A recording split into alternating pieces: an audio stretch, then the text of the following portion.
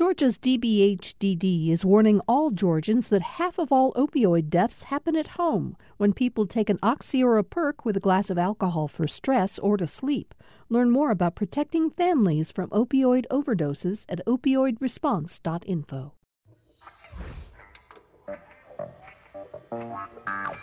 Today on Political Rewind, will new minority appointments by Governor Kemp help the GOP engage Georgia's Hispanic and African American communities? Will Democrats soon have a second candidate in the race for the U.S. Senate? And how is California looking to compete with the Georgia tax credits that have made our state one of the country's most important production centers? Political Rewind starts now.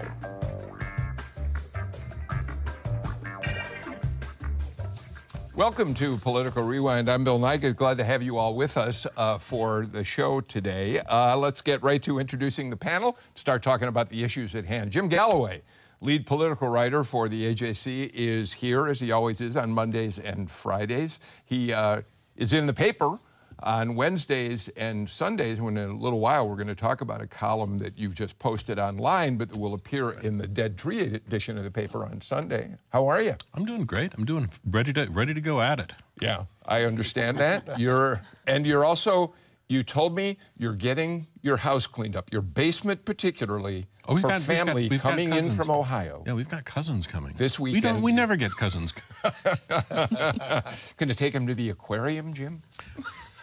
No, we're taking him to Cartersville. I got it.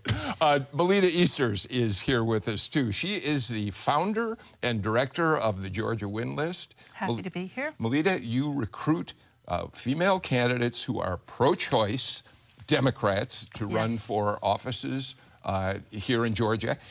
And you, once again, are starting to line up a lot of women to run in the 2020 cycle, yeah? We have some wonderful women in the wings waiting to run. All right, we'll talk a little about that as the show goes on. Patricia Murphy is with us. Patricia used to be a staffer on Capitol Hill working for Sam Nunn, for Max Cleland when they were in the United States Senate.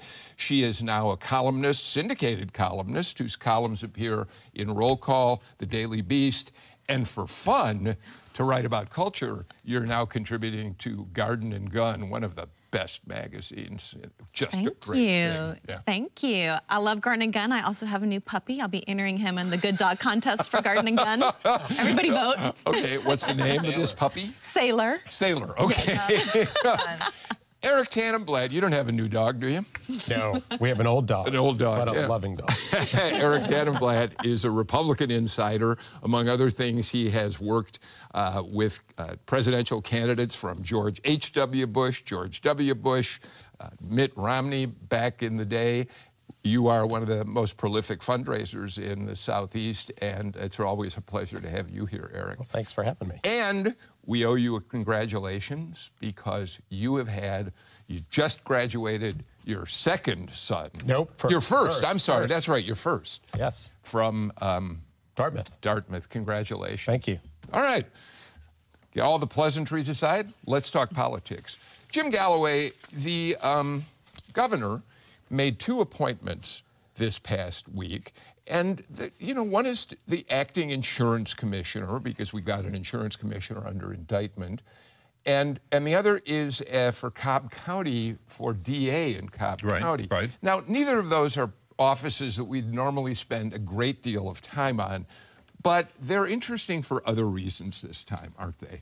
They're interesting because they both kind of cut to the core of Brian Kemp's and the Republican Party's current demographic problems. Yeah. You've got John King, who is the police chief. Right. You can't tell it by his name, but he is born in Mexico. Yeah. He's also a brigadier general in the National Guard. He's got no experience in the insurance business, but nonetheless, he's going to be the acting state insurance commissioner, replacing a suspended Jim Beck, who's facing some federal charges. Yeah.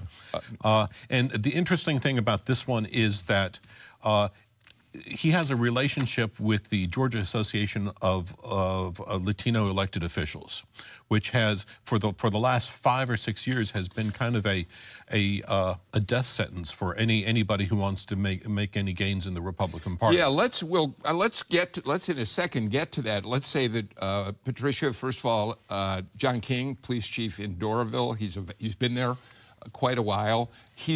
I worked with John when I was at the Anti-Defamation League, because John was very involved in fighting extremism, in dealing with bullying in his town.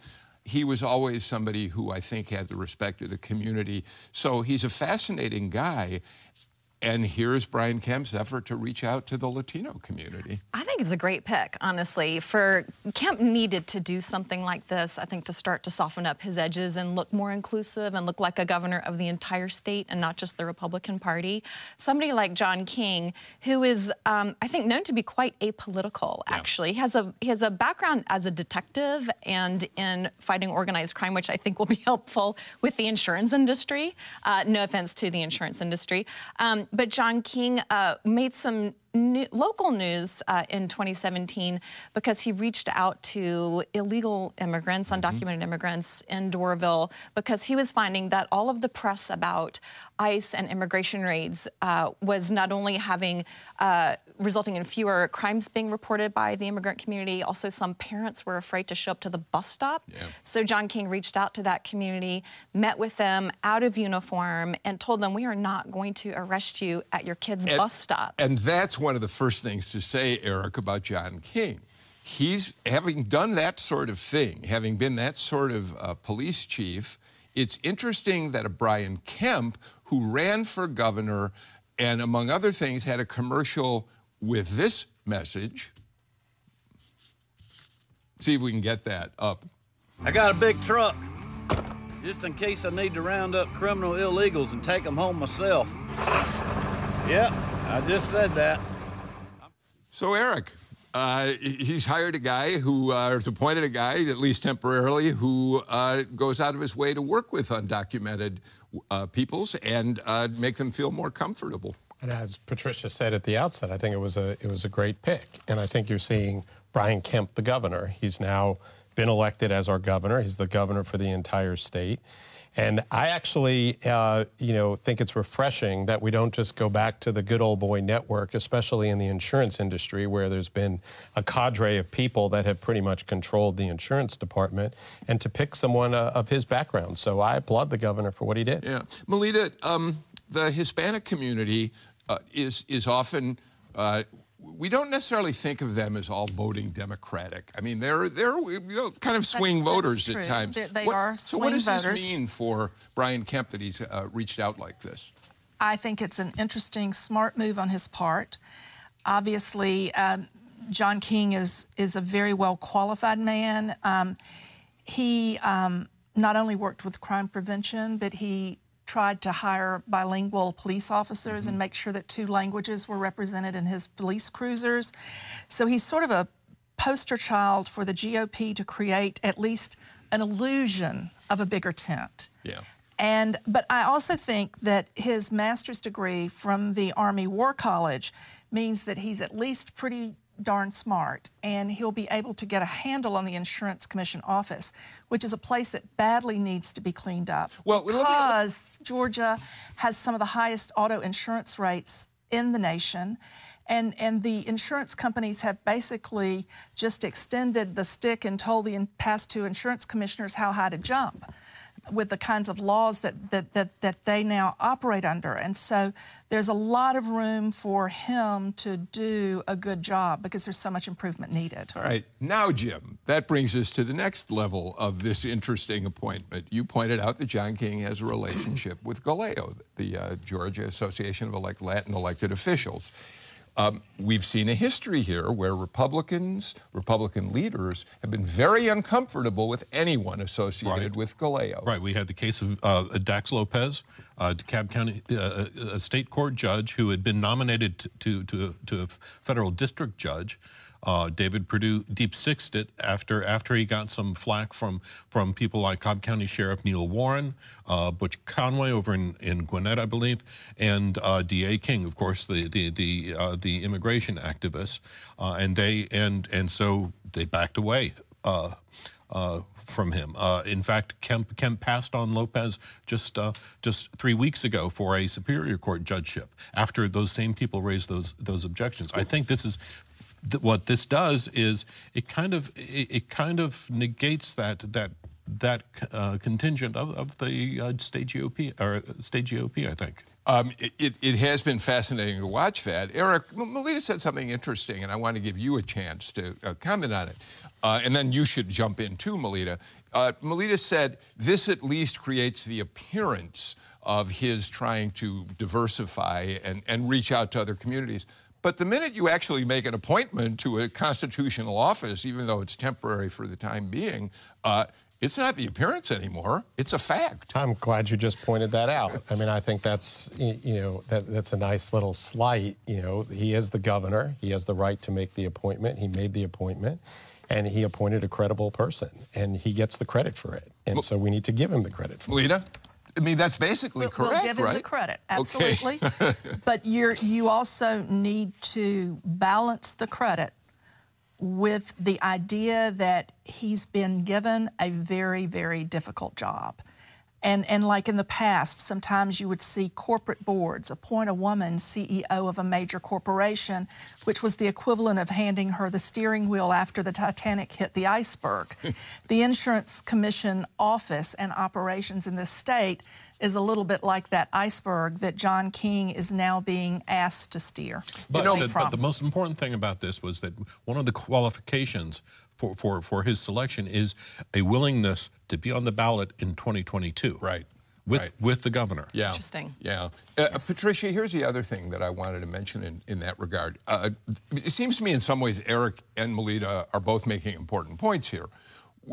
We saw in his primary campaign, particularly, that Brian Kemp was very tough about undocumented immigrants. And we still don't know where he's going to go on that issue in legislative sessions to come. So to some extent, both Eric and Melita are right. We don't know what this says about how he's going to deal with the immigrant community now that he is governor. Well, I think we had a full legislative session pass without any big headlines. And on immigration. On immigration. He chose to make plenty of headlines, and he was not afraid to start checking off the boxes on his campaign promises. Well, that's why I'm And the immigration piece of it is a place that was noticeably absent, and very little energy or attention paid to that. So as much as he wanted to or tried to or did make it a huge theme in his campaign, it really didn't play out that way during the legislative session when he had every opportunity to do it. And somebody like John King is like an actual real human being. I mean, he is a real deal, well-charactered, well-qualified person who's not going to get led away in handcuffs, for one thing, but then also has an opportunity to really do some favor for Kemp on the ballot in 2022 if it ends up going in that direction for him. Yeah.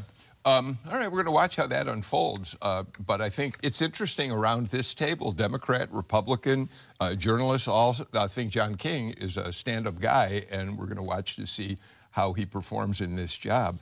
We also got the first African-American female appointed in the Kemp administration up there in Cobb County. Well, I mean, not the first not the first African-American female to any appointment, because but he did name the governor did name Joyette Holmes as Cobb County DA, replacing Vic Reynolds. She is the first African-American to hold the position and the first woman. And what I should have said is it's a first for somebody in Cobb County. Absolutely. Which is, tell us why that's so important. Okay, well, first of all, of course, for the last two cycles, Cobb has been a blue county, not a red county, as it had been since the late 1970s. And next year, in 2020, you're going to have every countywide official up for re-election. More than likely, you will have a chairmanship race between the Republican incumbent Mike Boyce and Lisa Cupid, the African-American district commissioner. She's already announced. She's already in there, and she's already campaigning. This gives kind of a demographic balance, at least, to the county, to the ticket. Melita, I'm a little skeptical about how much impact an appointment of Judge Holmes means in terms of turning the balance in Cobb County. Well, because judicial races are nonpartisan, it won't tip the scales that much. But I will say that she is an appointment who has been applauded by both Democrats and Republicans. She has former Justice Robert Benham as a mentor, and also the first African-American woman president of the State Bar, Patrice Perkins Hooker, as mentors. So if I could just make just a quick correction, Judge Holmes was the chief magistrate in Cobb, which is a partisan position, as is the DA's office. Nevertheless, she has bipartisan support. You're telling us. I did not know that Benham was had been supportive of her.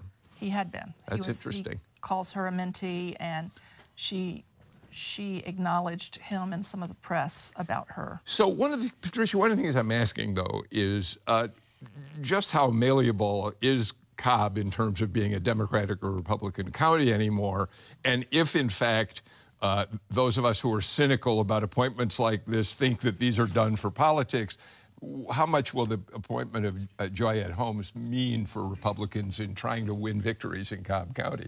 Well, it doesn't mean the presidential candidate is going to win Cobb County all of a sudden for Republicans. I mean, it seems like the trends in Cobb County are pretty strong, but the only hope Republicans have at this point is to start to diversify and to start to, if not open their tent intellectually and politically, then at the very least start to champion people who don't look exactly like all the other white men who are already there. And somebody in Joyette Holmes, just a really lovely, very well-respected woman, and for these to be the two appointments that he comes out with, that Governor Kemp comes out with, I think is a sign that he at least has the ability to start to broaden out his aperture from the legislative session, which was just an unbelievably conservative, hard-charging moment to start to live up to the promises he made in his primary campaign. So, Eric, as someone who I think I'm right to say that you are one of the Republicans who would like to see the party more diversified, a bigger tent. Absolutely. What do you do next?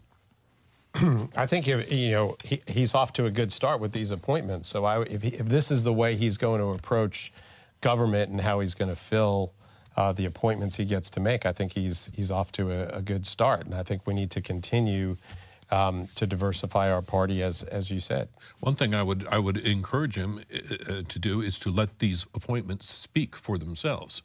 Because obviously we've already talked about John King, and I'd be interested how he reacts to whatever legislature comes up at the state capitol. Yeah, because it's going to happen. And he will have to answer to his own voters, not the same voters that Brian Kemp will answer to.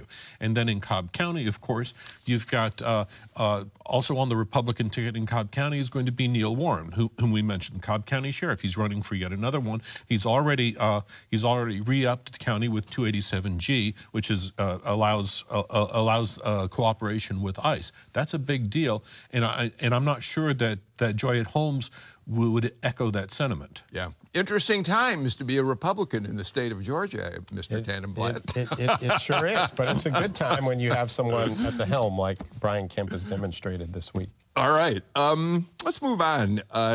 The governor of California, Gavin Newsom, has now recorded a video with a state rep who's promoting a new piece of legislation, Patricia, that would offer a tax break. They already give tax credits to production companies who decide to work in California. But this is a new idea. This is, if you're shooting in Georgia and you bring a production back home, as they will call it, we're going to give you an additional tax credit. Let's just listen to a little of what Governor Newsom says in this video, and then I'll ask you to start the conversation. The fact is, California has very different values. We believe in the fundamental right of a woman to decide her fate and future as it relates to her reproductive health. And in turn, we also think it's right that we remind folks, particularly in the entertainment industry, that number one, you matter, we care, and we want you back in the state. For those of you that have left to do production in states like Georgia, consider the investment there, what it's promoting. So to the industry, if you had any hesitation, feeling guilty about leaving your state, leaving your families that are back in the state and having to travel back and forth, this is your opportunity. Come back home. We're going to do more. We're going to done a lot on tax credits. We can do more in terms of permitting. We can do more to embrace the industry. We recognize we've got to step up our efforts as well. The state legislator, we should point out, is Luz Rivas, who's pushing this legislation. What do we make of all this? Well, Gavin Newsom is a clever man. And he's not a man without national ambitions. So for him, this is a way to kill two birds with one stone. Get his name out there nationally. He's for women's right to choose. He's reiterating that. He's also, I think, making a really bona fide attempt at bringing some business back to the state that has been getting siphoned off as other states offer these wild tax incentives to Hollywood productions, and California taxes have been going up and up. But I think it's a really important reminder to Governor Kemp that when the political climate changes for the worse in Georgia when it comes to attracting Hollywood studios, it doesn't happen in a vacuum. It's not like these productions don't have anywhere else to go. Yeah. And Governor Deal spent so much time and effort wooing this industry, passing these tax breaks, making it a place where somebody from LA wouldn't mind spending some time in the middle of Georgia. I promise they don't want to be here. I talked to a bunch of actors who have no interest in shooting outside of Atlanta instead of their home in LA, but they're here because the production is here, because the tax breaks are basically free money. Yeah. And so you can't just maraud around the political climate of the state and expect businesses not to respond. You know what else I noticed, Melita, about the Gavin Newsom video? It was warm. It treated the industry people with respect and dignity. It appealed to their values, as opposed, unfortunately, to at least the opening salvo post the passage of the abortion law from Brian Kemp, which was, oh, it's all C-list celebrities. Yes. Very different tone. A very different tone. I would imagine that C-list celebrity statement would be something he wishes he'd never said. Yeah, I'll bet that's right. I'll bet that's right. But I think you also, as you were pointing out, some of the people calling for boycotts are calling for them on high ground morally, but really what they want is to be back home in California near their children. So you have a lot of competing industries, you know, even the unions. They have union members in LA who want their old jobs back in California, and you have the union members in Georgia who have built an industry here. So even the unions have the competition between the East Coast and West Coast factions of their membership.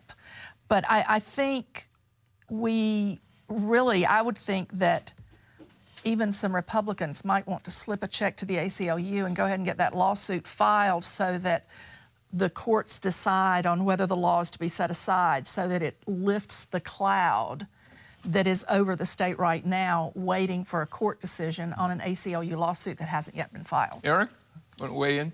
Well, look, I think Gavin Newsom, as the governor of California, part of his job is to try and recruit industry to California. California has lost so many businesses. And, you know, so he's taking advantage of a political situation. Just like, quite honestly, Governor Perdue and Governor Deal, as they put in place these tax credits for the film industry, took advantage of the escalating taxes, the overburdensome regulation in California, and attracted all of the Hollywood, productions to Georgia. So, I mean, he's doing what, he needs to do, what he was elected to do. But he's doing it well, isn't he? At least I don't necessarily. No? Look, because if he really was going to do it well, then he needs to cut the regulation and taxes. Forget the tax credits for film. It is really expensive to do business in California. Businesses even above and beyond the film industry are leaving California because of how hard it is to do business. And it's important to note that legislation in California is still in transit. It's not anywhere close to passage. Oh, absolutely. And once it gets to the California Assembly, there are going to be great questions, as there were in Georgia, about whether or not we want another big giveaway in California any more than a lot of people wanted it here. Right. But I still think, we had this week, we had the strangeness of Stacey Abrams going to L.A. Yeah. Yes.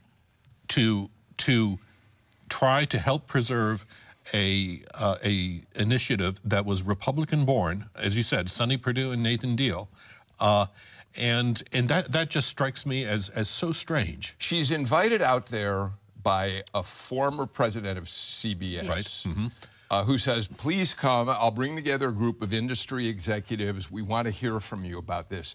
I've got to say, and I really mean this with no disrespect, because I think Stacey Abrams plays an important role as a spokesperson for her causes.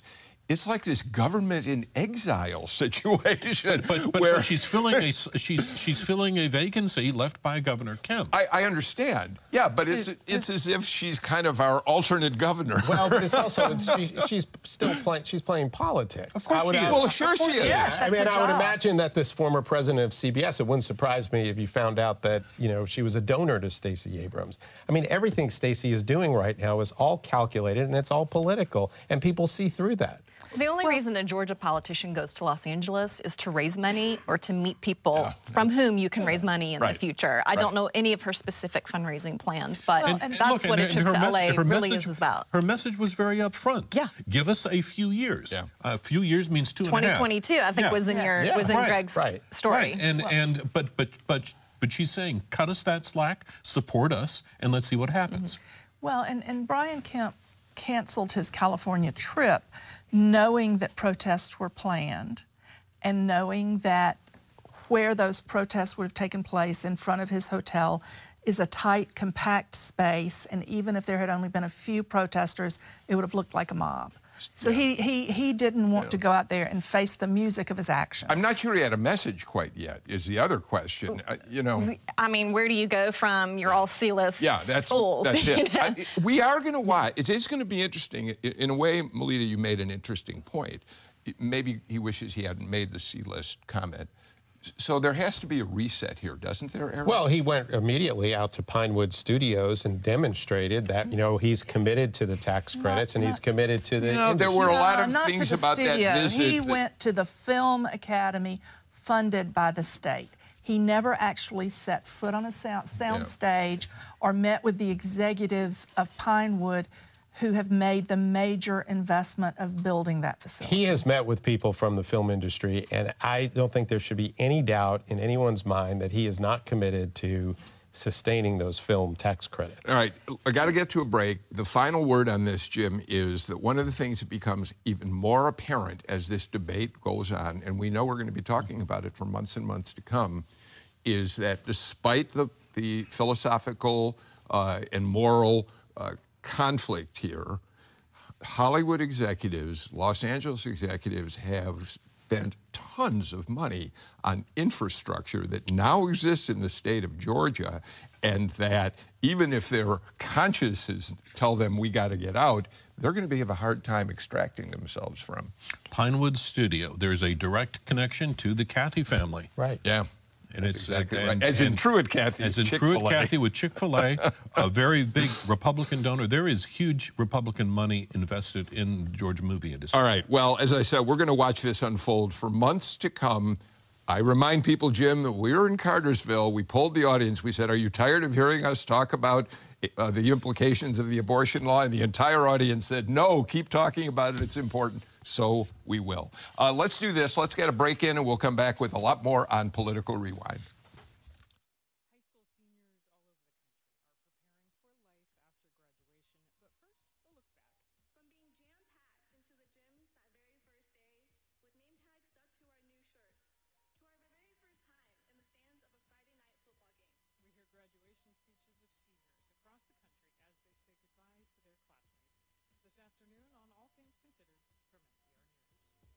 For All Things Considered this afternoon from 4 to 7 here on GPB and GPBnews.org.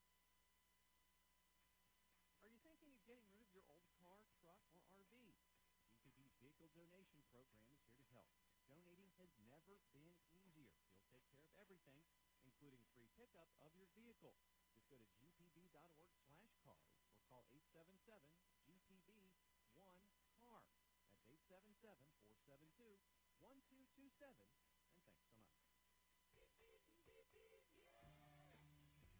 Thanks so much.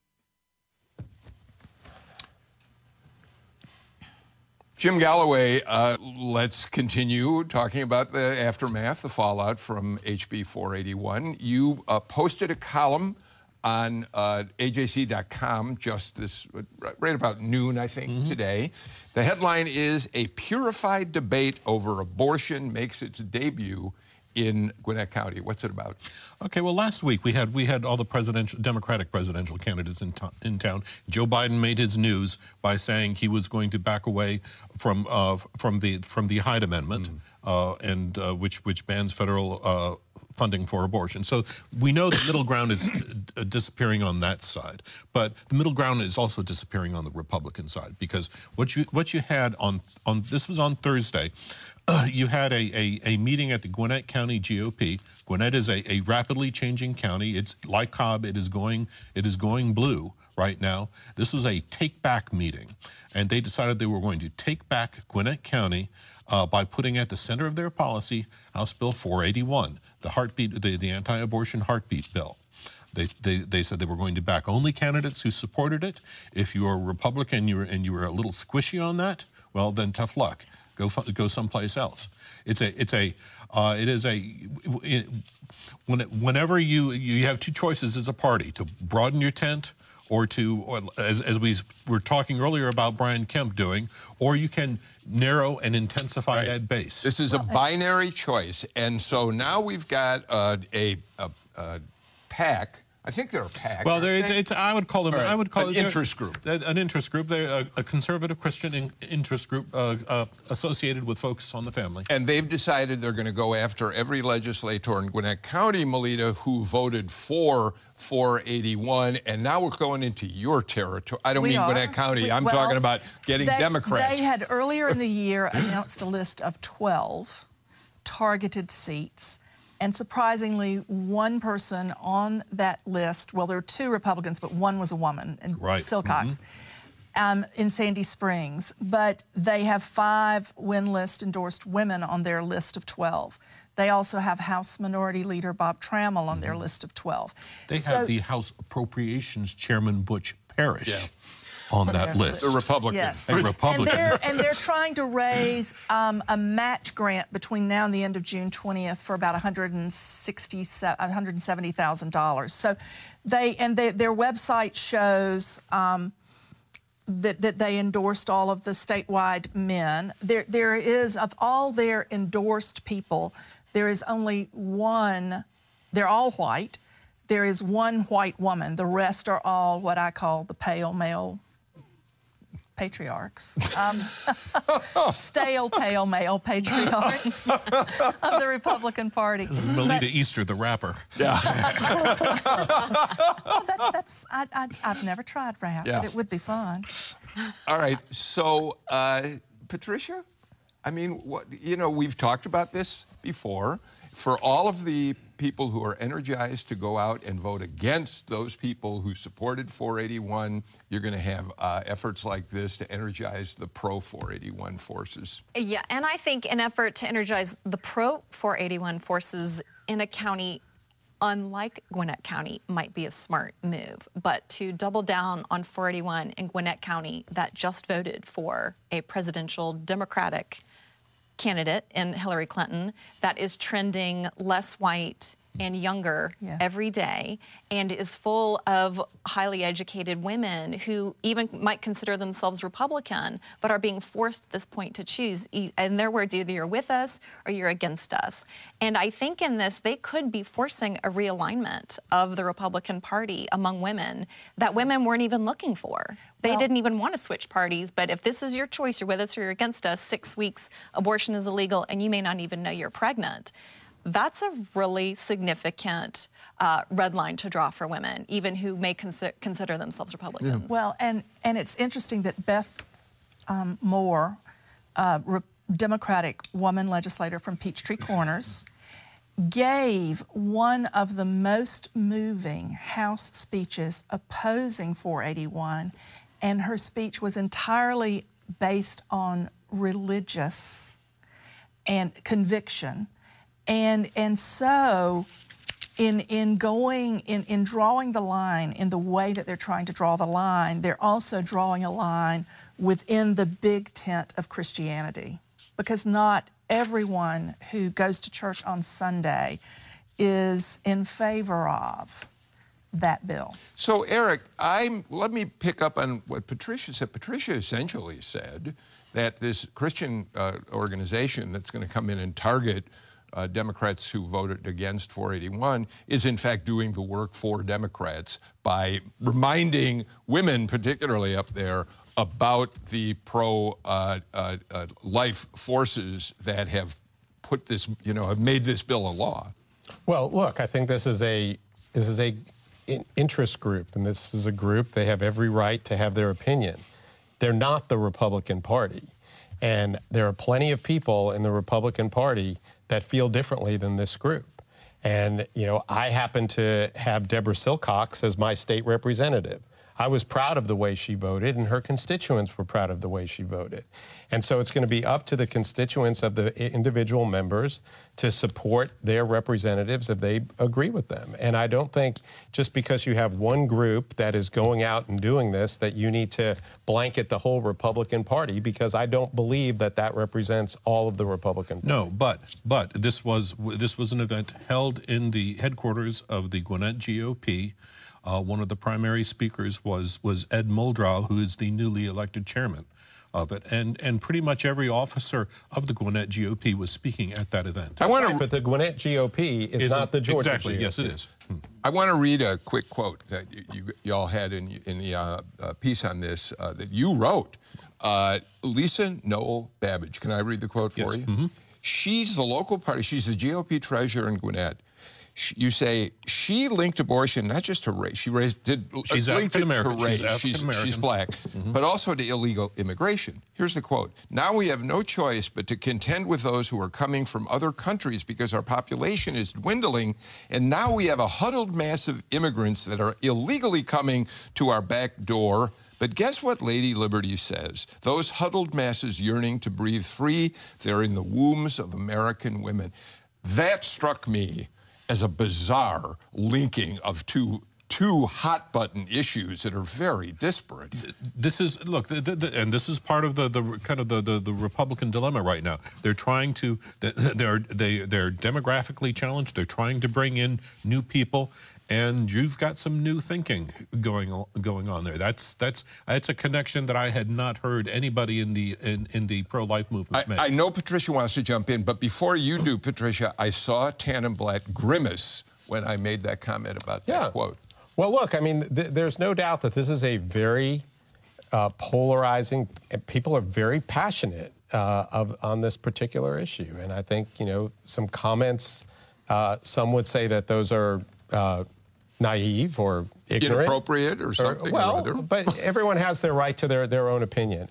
My view on all of this is that we need to, the Republican Party, if they want to maintain their majority status in the state, needs to recognize that they have to be a broad party that is open to people with different opinions. Patricia? I think the one counter thought I would offer is that with Renee Unterman as a declared candidate in that 7th district, really what choice do they have at this point, except especially Unterman is going to stand behind that bill. Yeah. She, I think, is well positioned to win that nomination possibly. And then what do they say at that point? So when you have one of your highest profile candidates as the lead on the bill, where do you go from there? Although it is interesting that in her announcement speech, she never mentioned that she was the leader of the Senate effort to pass the bill. Now, I think Patricia's probably right. She will start bringing it into her speeches. Amongst her diehard followers, she doesn't need to mention that bill. Okay. And she is at least smart and savvy enough to know that. And Renee had a huge campaign account, so it's going to be very interesting in her shift from state-based candidate to federal candidate, what happens to all those hundreds of thousands of dollars which were in her campaign account for the state races, because she can't make a direct federal account transfer. So it'll be very interesting to watch what happens to that money and where it goes, perhaps to a group like the one which had the press conference. I apologize for interrupting. I've got to get to our final break of the show. We got a lot more to talk about when we come back. This is Political Rewind.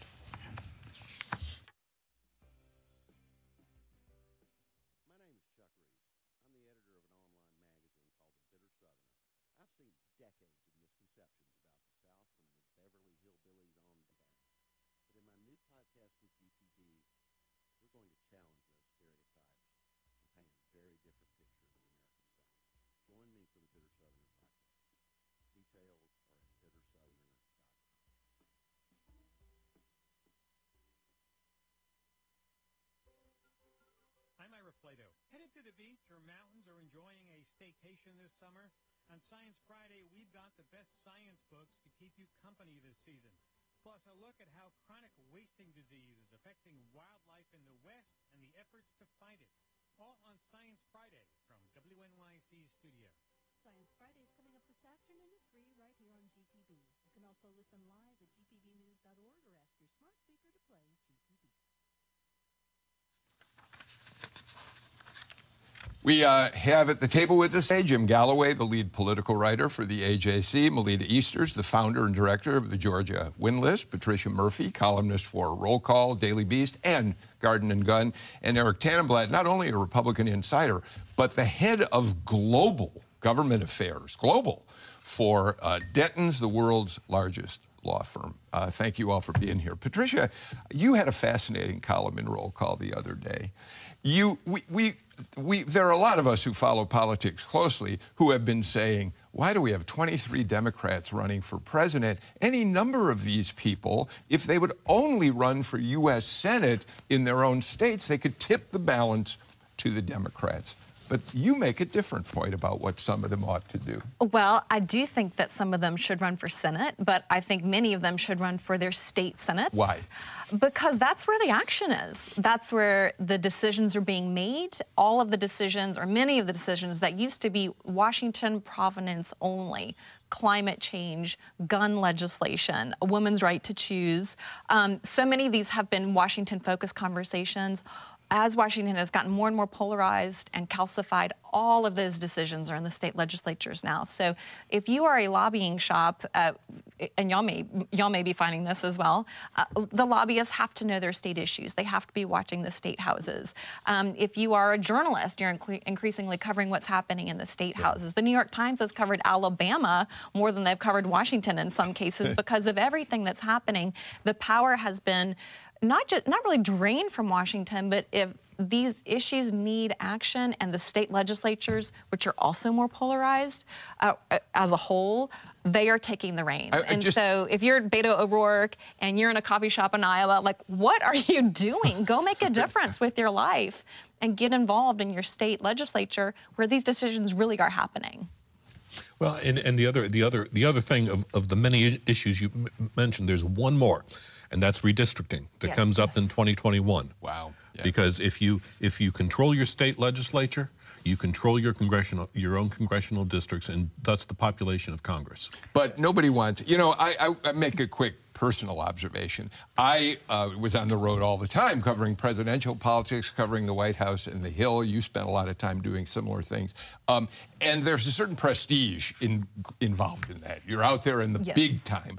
But after the Clinton impeachment, I spent most of that year living in Washington, and I came home from that and said, there's nothing going on in Washington that's worth covering anymore. It has become so infested with partisanship that I need to go back and start covering the Georgia legislature again. It's exactly what you're saying, because it's, Eric, in legislatures where in some cases, creative things are being done, certainly crucial issues, as Patricia pointed out, like abortion or redistricting. It's really true. I completely agree. However, as someone who worked in Congress, as I know you have as well, we got to be realistic. And can you imagine the egos of a former congressman, senator, governor running for the state senate? That's what would be so great about it. But of course, Melita, what Patricia's she knows Beto O'Rourke isn't going to go back and run for the Texas legislature. Her point is bigger, and that is that Washington, for a while, we might just throw up our hands and say, why bother? Let's see what's happening in states. Well, I thought her column was very well done, and I think in addition to state legislatures, people need to run for the local school board and the local county commission and municipal races, and they need to think about serving on the quasi-governmental boards like airport authorities and hospital authorities. There's so many ways to serve if you can let go of your ego and find your inner servant leader and serve your community in a, quote, lesser position, but actually really make a difference. You know, the presidential race is not like an Oprah episode where everybody gets a car. You know what? It reminded me of a comment made by former President Bush, 41, and he used to say that democracy is stronger by service, and whether that is serving in government or whether it's AmeriCorps or the Peace Corps or the military. And that is true. And so people should not shy away from running for local office if they're interested in getting involved in politics. Or if you really want to have an impact. And if you look at something like prescription drug prices, I'll throw that out there. Congress has been talking about importing drugs from Canada for 20 years, from way back in the day when I was up there. The Florida legislature, with the Republican governor, just passed a bill to import drugs from Canada. That will be a model for the rest of the country, and that will change people's lives. Another example, and we can get Eric to speak to this, but most of the legislation that's being drawn up on autonomous vehicles is happening in state legislatures. You're absolutely right. 30 state legislatures have passed laws to regulate autonomous vehicles, and the federal government has been silent. We should point out, now we're going to move, this is one of your great passions, is talking about autonomous vehicles, and you don't have clients who are involved in this business. No, we do have an autonomous vehicle practice, and I've become a student in autonomous. We're talking about scooters? No, we're talking about driverless cars. But could you do something about scooters? Well, I think that run for city council. No, I think that's the millennials love them. They're not going anywhere. Sorry, continue. All right, so now I'm really taking a diversionary path here. But when I saw that Alpharetta and other communities are now outlawing scooters, you talk about pale old white men. It strikes me we are now at a real clash of cultures among young people and old people. I mean, those horseless carriages, Patricia, they're dangerous out there. The horses are shying when they see them. The new horseless carriage is the autonomous vehicle. Well, you know, an interesting thing about the scooters is about 16 months ago, they didn't exist. Right. So this has all happened within the last year. Right. All right. Okay, that was my fault. I apologize. Let's move on. Galloway, I teased it, so we got to talk about it at least very quickly. We're about to see a new entrant, finally, in the Democratic U.S. Senate race. It's very possible. Sarah Riggs Amico, Democratic candidate for lieutenant governor last year. She is assembling her personnel. She's made a few Abrams hires, Abigail Culizzo and Karen Feeney. So we can expect her entrance into the race to join Teresa Tomlinson. Yeah, Teresa Tomlinson's been there, Patricia, for months. Teresa was all set to go, waiting for Stacey Abrams to say no, and she jumped in immediately. I've been surprised at how long Amico has taken to decide to do this, and no one else seems to be ready to jump. Well, I think the entire field was holding for Stacey Abrams' decision, and so that really did even put not to go too inside baseball, consultants. It put a lot of people's staff on hold, so you really don't want to announce until you're ready. You're not ready until you've got your team assembled, so I think it did kind of put a little freeze on this. But they've got to get busy. I mean, this is a real race. David Perdue is a super tough candidate to run against, so they need to, I think, get it together. Yeah, I think he's going to be very tough to beat. It'll be a tough race, but I think you'll see if Steel Magnolia sharpens Steel Magnolia in the Democratic primary.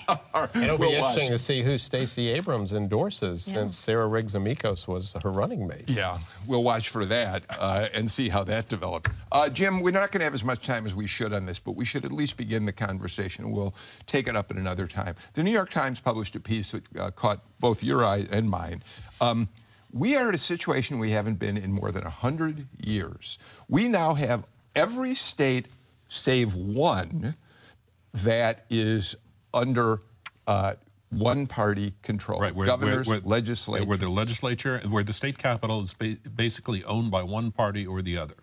And it's why we're seeing this disparate legislation coming down the pike over abortion. Alabama has all but outlawed it. And Illinois, I think this week, reaffirmed a woman's right to choose.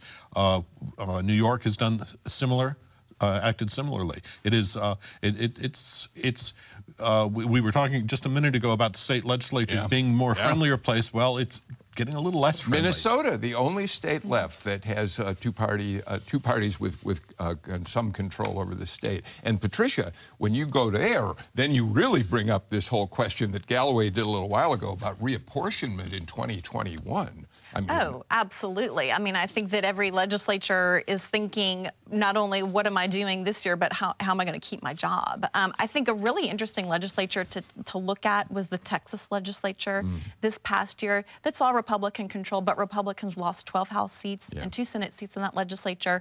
And they had a very business-oriented, focused on cutting taxes, improving schools. They did not take up the heartbeat bill. It didn't really get anywhere in that legislature. And there was a quote in the Texas Tribune that said the legislature, there's been a shift in who the legislature fears the most. It's not the primary anymore, it's the general, and it really changed the way that legislature acted. Melita, your push, as it was in 2018 and will be in 2020, is flipping at least the House, the Georgia House. You're not going to be able to flip the Georgia Senate, but you're thinking it may be possible to take Georgia out of that column of one-party complete control. Absolutely. And the thing is that some of the gerrymandered districts have shifted so much population-wise that there are no more voters to gerrymander into making a safe Republican district. And if you look at HD 105 in Gwinnett County and you go back to 2016, Joyce Chandler, they protected her by redrawing the lines mid-decade to give her a safe district. She eked out with only 212 votes. She then decided not to run for re-election. The Democrat Donna McLeod took that district with more than 4,000 votes.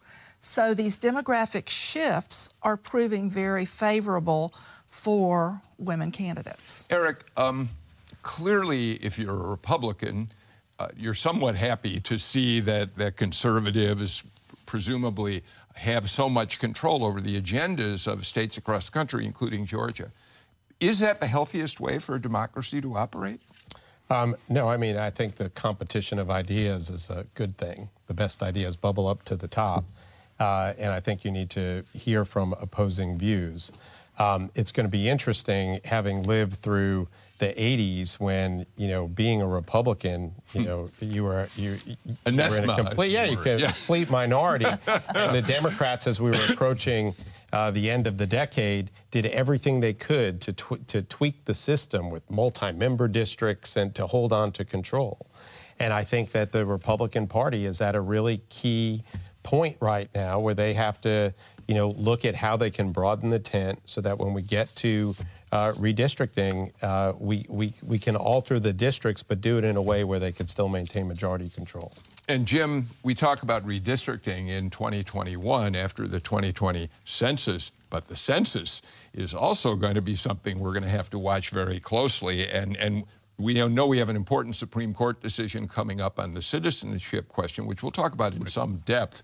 But how the census turns out will have a huge impact on all of this. Right, how the census turns out and how state legislators are allowed to apportion those districts. Right. What statistics they're allowed to use. That's going to be the key. And clearly, whether not only the citizenship question, Patricia, but the question of whether partisan gerrymandering is legal or not, the Supreme Court has that decision ahead as well. Yes, I think the gerrymandering question is huge. Yeah. But I want to recommend the piece that Jim wrote about a gentleman who was involved in the gerrymandering, sort of the history of gerrymandering. He was a Republican. Yes. He also played a role in why that citizenship question is being asked by the Commerce Department. And it really all comes down to, are we going to count the number of citizens in a state and district, or are we going to count the number of people? And that is the most fundamental question you can really get down to in terms of who you're electing, what do your schools like, what do your communities look like? And so that piece with the history behind it I found really fascinating. Yeah, let's see if we can track that. We're going to try, Robert Jimison, we should try to post a link to Patricia's column, to this column that we talked about with Jim today, and that column about Hofstadter. He was a Republican consultant.